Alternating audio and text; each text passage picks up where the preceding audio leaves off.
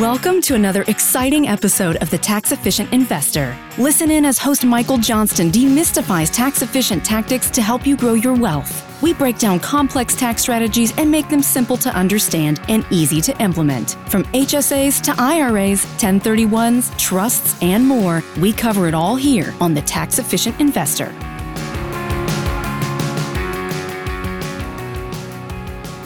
Welcome to the show. I'm Michael Johnston. Joining me today to talk about tax-efficient investing is Kelley Long. Kelley is a certified financial planner and a CPA. She is the founder of Financial Bliss with Kelley Long, a money coaching firm and podcast. Kelley, thanks for coming on today. Thanks so much for having me, Michael. I'm really excited to geek out about underutilized strategy. Absolutely. We're a couple of nerds here going to talk about some nerdy tax saving strategies that will save people money. So I think they'll be excited to hear about it. So we're going to dive pretty deep today, Kelley, into the Mega Backdoor Roth, which has an awesome name, by the way. I don't know who came up with it, but I should hire them to do some branding work for me. But let's start at a high level. Give us the elevator pitch or kind of the executive summary of what we're going to be talking about today. Sure. So the Mega Backdoor Roth is a retirement savings strategy that basically exploits a lesser known rule that technically allows much larger contributions to a 401k than the well-known annual, what we call elective contribution limits, through what's called a very technical term, after-tax contributions. Got it. So I think it's kind of always helpful to talk before we get too into the weeds, and we're going to walk through how someone does this, but why is this a potentially valuable tax strategy? So I kind of like to think of this as like, well, if you're not doing this, what's your alternative? Where's this money going if you're not going to do it in a Mega Backdoor Roth? So the most valuable thing is that it just allows people who have access to the tools necessary, because there are some kind of specific circumstances needed to put more money away in a tax-advantaged way for retirement than they would just through your typical 401k and IRA or SEP IRA limits. So generally, this is money that you would otherwise be investing in a taxable brokerage account. Got it. And that's suboptimal for a lot of reasons, one of which you're going to have like the tax drag each year. If you have dividends, those are going to be taxed. If you're doing a rebalance and you're having a capital gain, if you're selling for other reasons, you're going to have capital gains taxes that you're going to owe in a taxable brokerage account. And it might not sound like a lot, but that tax drag can be, if it's a few basis points or even a percentage point, especially for younger folks who have a long-term time horizon, that can kind of add up. And then the brokerage account, it's not great in retirement either. When you go to sell to fund your retirement, whatever it is, you're going to pay capital gains taxes. It's ultimately got to become cash if you want to use it. So you're going to pay taxes there. So brokerage accounts there's some flexibility. There's some good things about them, but they're kind of suboptimal for a lot of reasons. Okay. So who can do this? And I guess equally important, like who should do this? Well, in my opinion, anybody who has the tools available should do this. And probably the biggest limitation would be cash flow. So otherwise, if you have the very specific circumstances, which I'll list here in a second, then it makes so much sense if otherwise that money is just going to either languish in a savings account or just going into the market through taxable brokerage, because you're essentially doing the same strategy, but without the tax consequences. So the first thing, and probably the biggest limitation, is that you have to be eligible to contribute to a current 401k or 403b plan. And that plan has to have the following options. So it has to allow Roth contributions, which statistically is more and more common to see. So if you have a job with a 401k, most likely you are able to elect Roth contributions. But you also have to have what's called after-tax contributions available, which I'll define here in a second. Okay. And then in addition to that, you either have to have the ability to do what's called in-plan conversion. So the ability to take your pre-tax contributions or employer matching dollars and convert them to Roth within the 401k or 403b plan, or your plan, highly unlikely, has to allow you to take that money and roll it into a Roth IRA while you're still working. So all of that said, if you have all of those things, let's take a step back and let's talk about what those after-tax contributions are, because that's confusing in a lot of workplaces that I see. So prior to going out on my own and starting my coaching firm, I worked for a workplace financial wellness company. And part of that job was intimate knowledge of 25 or more larger employers' 401k plans, which sounds really boring, but it was really fun to learn all the different ways. We all kind of, as a general population, know that, we can put up to $22,500 into a 401k unless you're over 50, and then you've got that catch-up contribution. But there's so many little nuances. And what I saw was, and internally, companies refer to these plans in different ways, especially companies that happen to have these specific strategies available, because usually their plans involved some other type of maybe cash pension plan in addition to the 401k. But a lot of companies will call their Roth contributions after tax, because in the employee's mind, or in the way it comes out of your paycheck, is after the taxes are assessed. But after tax contributions are actually a technical IRS term as well. And what's most important to know here is that we are all familiar with those kind of elective contribution limits, but there's a larger limit that the IRS places on total contributions. That would be yours as the employee and the company's contributions. And what the after-tax contributions does is allows you to kind of fill that bucket if there's any gap between what you can put in by IRS statute and what your employer is putting in through matching or profit sharing. Got it. That pot of money has different tax treatment than either pre-tax or Roth. So it's more of a hybrid, kind of like an after-tax or a non-deductible IRA contribution. So the funds go into the 401k or 403b. They're not a deduction from your income at the time made. That means when you withdraw them, those would be tax-free withdrawals, but the growth is only tax deferred. So the total limit for 2023, by the way, for this is $66,000 unless you're 50 or older, and then you get to tack on that catch up. So it's what is it? 73,500. 73, 5, I think. Okay, so a lot of people are hearing this and they're saying, "Wait, 66,000? Yeah, I thought it was 22,500." Yeah, or 30,000 if you're 50. Yeah, or 30. Yeah, if you're over 50, you get an extra 7,500 catch up. But we'll stick with to keep it simple here. We'll stick with the under 50 example. So you just said that the limit is 66,000. I think a lot of people are hearing this and saying, "What is she talking about? It's 22,500." That's the most that I'm able to put into to my 401k. What's the gap there? What's the delta? So that's what we would call the after tax bucket. And so let's just use an example. So let's say you're making $200,000. Okay. And you're putting in your maximum. So you put in 22.5 and your employer has a 6% match, kind of the standard. Yeah. And so obviously if you're putting in 22.5, that's 6% or more. So your employer is going to put in their 6% of 200,000, which is only $12,000. So you're actually only putting in 34,500 between all sources into your IRS. But the IRS, according to the limits, IRS says, well, actually, like there's room. There's another $31,500 that's kind of being left on the table. And most companies recognize that, like, their employees, if they're putting the maximum in, that's probably a big stretch. But in especially like consulting firm jobs or smaller businesses, the employer has the ability to say, actually, no, if you want to, as the employee, like plug that gap, have at it. Just know that it has different tax treatment. So where I've seen it is, either when you log in to set your contribution limits, there's often, pre-tax, Roth, or after-tax contributions, so you can actually like divide it up. Now, if you're not maxing out the 22.5, then this doesn't make sense. Right. But if you're there, you can elect some of that to go into after-tax. As you'll understand in a minute, the frustration or the challenge can be is if you're doing, regular paycheck contributions into after-tax bucket, that can lead to some unintended and undesirable tax consequences that you could avoid.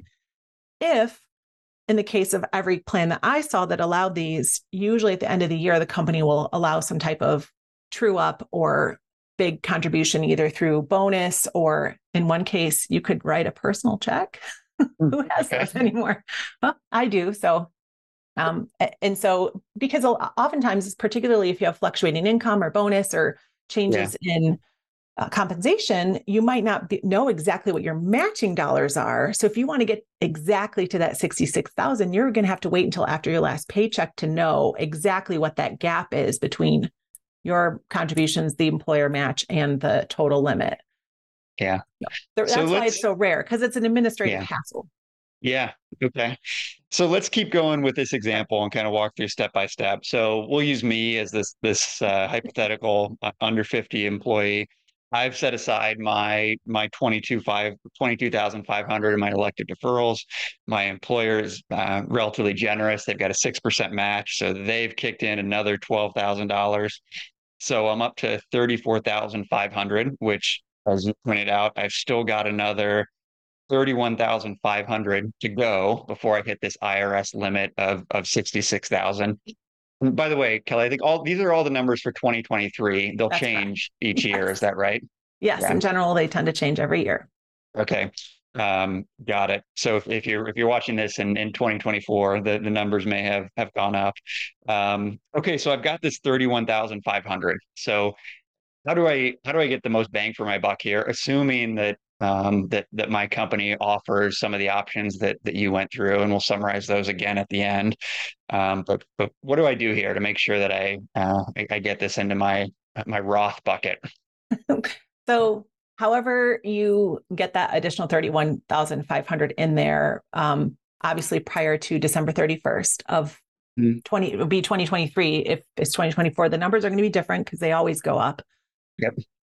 Then as soon as you see that money reflected, you log into your 401k or 403b and you see that money in the after-tax bucket, you want to go in and enter a request to convert that to the Roth. Mm-hmm. And ideally, so in some cases, some companies have allow employees to set different investment mixes according to the bucket. So you might choose more aggressive investments for your Roth money, because you know that money's never going to be taxed. You might choose bonds for your pre-tax money if you're going to get really specific with your asset allocation. And so if that's the case, then you would want to set your after-tax bucket, if your intention is to do the Mega Backdoor Roth strategy, to cash. Yeah.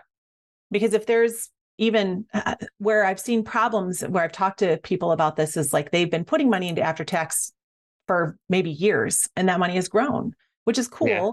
If they do nothing, it's important. So I know I'm getting a little ahead of myself here, but I want to state this, because there is a kind of a downside to doing this. Yeah. If you leave it in after tax, classified as after tax, one of the interesting things about it is you can withdraw that money from the 401k for any reason before you're 59 and a half. So one of the things, some flexibility. Yes. In 401k money generally does not have a lot of flexibility.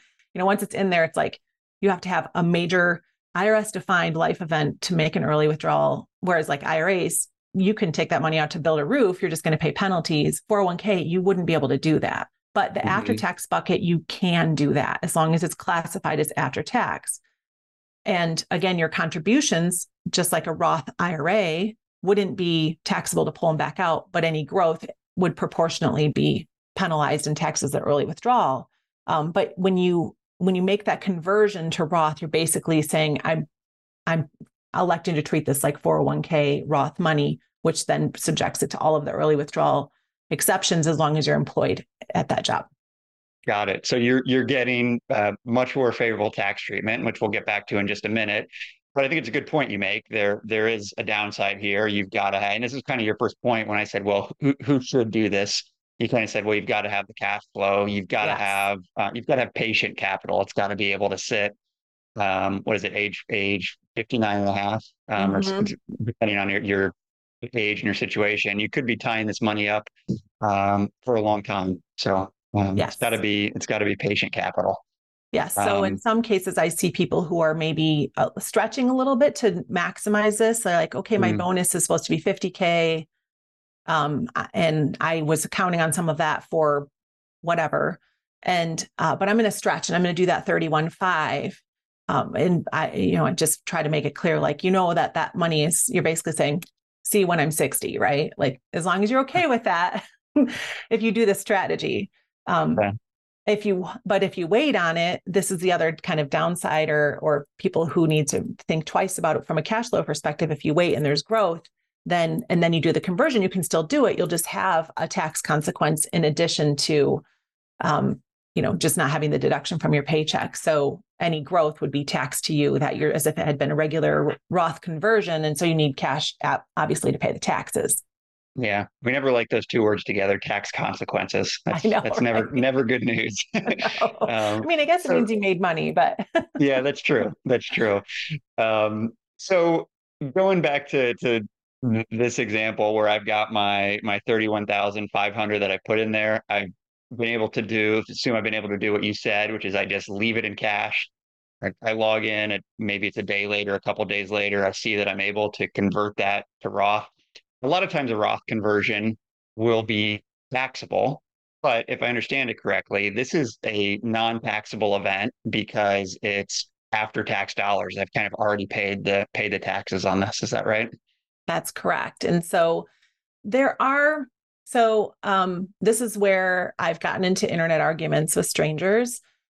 And it really depends on the plan sponsor and the administrator of the 401k and how they report things. But from a tax preparation perspective, sometimes tax preparers can mess this up, because you'll get a form from the 401k administrator saying that you did this and it was a taxable amount to be determined. So let's say you take that 31.5 and you convert it over, you'll get a 1099-R saying you had a $31,500 possibly taxable transaction. And if your tax preparer doesn't know that you were doing this, they're likely to think this was just a regular old Roth conversion, and they're going to put that $31,500 on your tax return. So then you're going to pay taxes on it twice, which completely wipes out the benefit of this.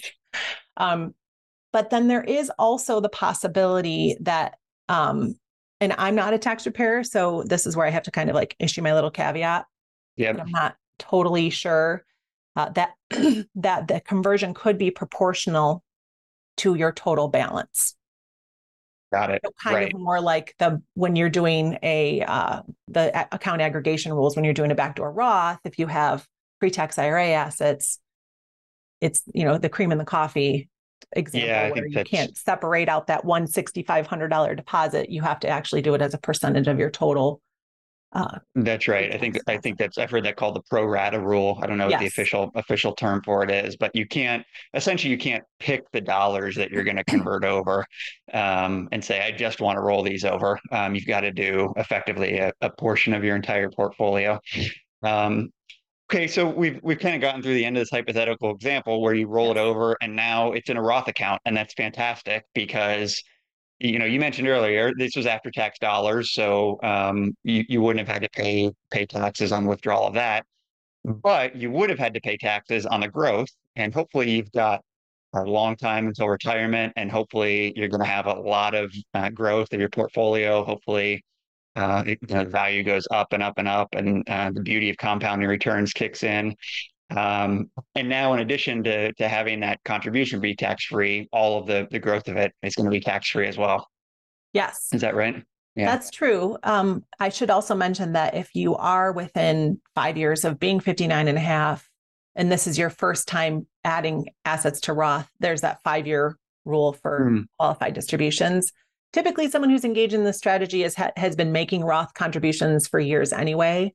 But I think, the big headline here is if you are making your contributions Roth and you do this after-tax contribution, and your employer, now new part of the Secure Act, Secure 2.0 also was the ability for the employers to let you elect their contributions to be Roth. Right. And that's totally up to each company. So you may or may not have that available. But there is a possibility that you could put $66,000 into Roth just through your 401k. So really doing the math, $72,500 if you're doing a backdoor Roth IRA outside as well in 1 year. So that is where the mega part comes. And most of that money is going through the back door because it's more than kind of our traditional limits. Yeah. And, to make it even more mega, this is per person, right? So Right. if my wife and I could both do this, and it can be done each year, right? You can come That's back and do correct. the exact same thing next year, as long as I understand that it's been on, I guess I described it as being on the chopping block. It hasn't Yes. been chopped, but it's kind of been talked about. Uh, is there potential that this goes away? Yes. So the biggest risk to this is that the ability to do it in the future would go away if the law that keeps popping up in different budget proposals from the White House eliminating or adding income limits for all Roth conversions ever goes through. So that would prevent future uses of the strategy. And then there's always that greater possibility because there's always that person who wants to remind me that, any law could change, that at some point in the future, Roth withdrawals could become taxable for certain people. And so those are the risks. That second scenario seems like it might cause a riot at this point. I tend to agree with you. I've heard people mention that as a possibility. And sure, I guess anything Anything can anything is happen. possible. Like at some point, something's going to have to be done to either cut spending or raise more money in tax dollars. I think that's clear. Not a political statement, just kind of looking at the dollars and cents of Yes. where we are. That would have to. My guess is that's pretty far down the list, but it's a good point to make that it's within the realm of possibility. Probably crazier things have happened. I should Um, also point out like a bigger strategy, and this is for younger folks who might be earlier in their career, who are maybe have graduated from undergrad, work in an investment banking job, are making decent, good money, but plan to go back to grad school or take some type of career or earnings break. And in that case, we generally wouldn't recommend doing this strategy okay. or in really putting everything as, do after tax, make those contributions, but maybe don't do the conversion until the year that you are underemployed or unemployed. Mm-hmm. So that not only, his tax rates are historically low, regardless of what bracket you're in right now. But if you could even lower that to 12%, 10%, depending on how much it is, that could be an even greater tax saving strategy for people who are planning some type of earnings break in the meantime, and then of course, if there are those income limits, that would be another time that you might be able to take advantage of these strategies, even if Congress does implement Roth conversion income limits, where you take a year where you're like, okay, I'm just not going to make that much money, so I can convert a bunch of my money to Roth Yeah. this year. So there Yeah. are So still going to be essentially, some tax planning strategies, even if that law changes. yeah, got it. So essentially, defer taxes when your marginal tax rate is high. And then if you're going to have a year where your marginal tax rate is low, maybe you're going back to school, maybe you're taking a sabbatical and you're going to bike across the country or something fun like that. Yeah. Then pay your taxes then when you're in a low marginal tax rate. Yeah. So Kelley, I always like to ask, what are the mistakes that you see people make with this? I think you answered a couple of those, as far as make sure that you coordinate with your tax preparer and you're not double paying this and completely destroying the benefit of what you're doing. Any other common mistakes that you see people make that they should be aware of when thinking about doing this? I think it's mostly just not thinking through the cash flow aspect in order to Yeah, make the full contribution. So they're, it comes to end of year, it's time to make these contributions and their last paycheck isn't enough. And so just making sure that you're planning ahead for if it's 31,500 for a lot of people who have jobs are yeah, not going to be a paycheck, right? right. It could be your bonus. And so just that's probably the biggest mistake besides the accidentally waiting or doing those contributions throughout the year. Of course you could go in depending on your plan's rules and do those conversions every 2 weeks if you're paid every 2 weeks, but that's a hassle.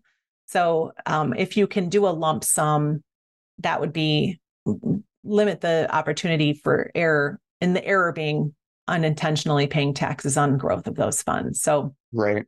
Right. again, it's going to be pretty plan specific, but Yeah. And I guess the other one you mentioned that's kind of just worth repeating here is just understanding that cost of illiquidity. You're talking about tying your money up for at least 5 years, possibly longer if you're younger. So just making sure that you're in a position where you're able to do that. I think a lot of people tend to kind of overlook the cost of liquidity, or the cost of illiquidity, I guess, that there's value in having liquid cash, liquid assets that you can convert to cash without having to pay taxes or penalties, or I guess primarily the penalties in this case. You mentioned that it varies so much by plan here, and you gave us a great list of, there's a Roth option. Do they allow after-tax contributions? Do they allow in-service withdrawals, in-plan conversions? I'm guessing a lot of people are hearing this and they're saying, "Wow, I mean, I have no idea." Do you recommend they just reach out to their HR professional, their HR contact, and say, "Hey, I'm thinking about doing this. Can you tell me, does our 401k offer line by line?" Yeah, just if there's somebody in the company who's designated as the 401k or retirement benefits administrator, they're the one who's most likely going to know this. Mm-hmm. And then I should also point out, because I talked about the downside being, once you've converted those dollars and they become locked into 401k early withdrawal rules, once you've left that role, then you can roll your money into a Roth IRA, and then it becomes, again, your capital, your principal contributions are withdrawable early. So for people who are on the fire path, trying to retire early and packing money away in every way, they love the Roth savings bucket because they know they could get at their contributions early without penalty or taxes. And so this does enable that once you've left your role or the company. The other most important thing then would just be you track your basis separately. Don't rely on your 401k administrator to track how much you put in and what the growth is, especially from a Roth perspective. But yes, to go back to your question, if you're an employee benefits person, if you work for a smaller company, they may not know, then the 401k company themselves, should know. There should be a rep or a number to call, depending on who's administering the plan. Got it. Perfect. And we'll have a list in the show notes of these kind of criteria that you ran through. So if someone really wants to, they can just kind of copy and paste that and fire it off here.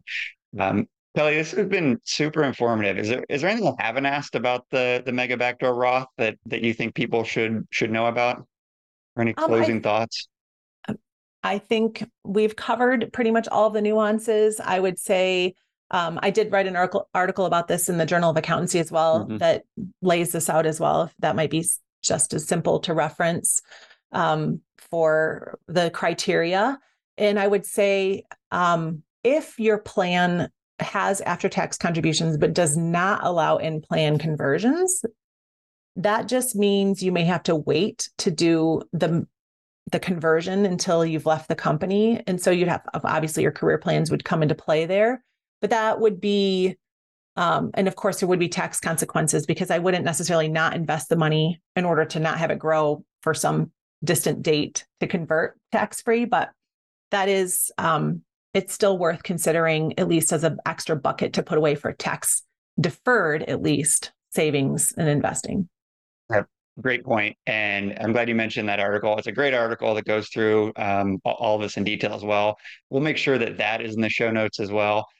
Kelley, last question for you. For folks who want to reach out to you, learn more about you, where can they find you? Well, thanks for asking. I'm all over Instagram at Financial Bliss Coach, or my website's financialblisscoach.com. And then I have a solo podcast where I talk about money psychology, and that's called Financial Bliss with Kelley Long. So that's on all the major platforms if anybody wants to hear about money mindset stuff. Yeah, that's great. That is a fascinating topic. It's a great podcast. Everyone should check it out. Kelley, thanks so much. This has been incredibly informative and really helpful. And I think you probably made some money for our listeners today. My pleasure, Michael. Thanks for having me. Thanks.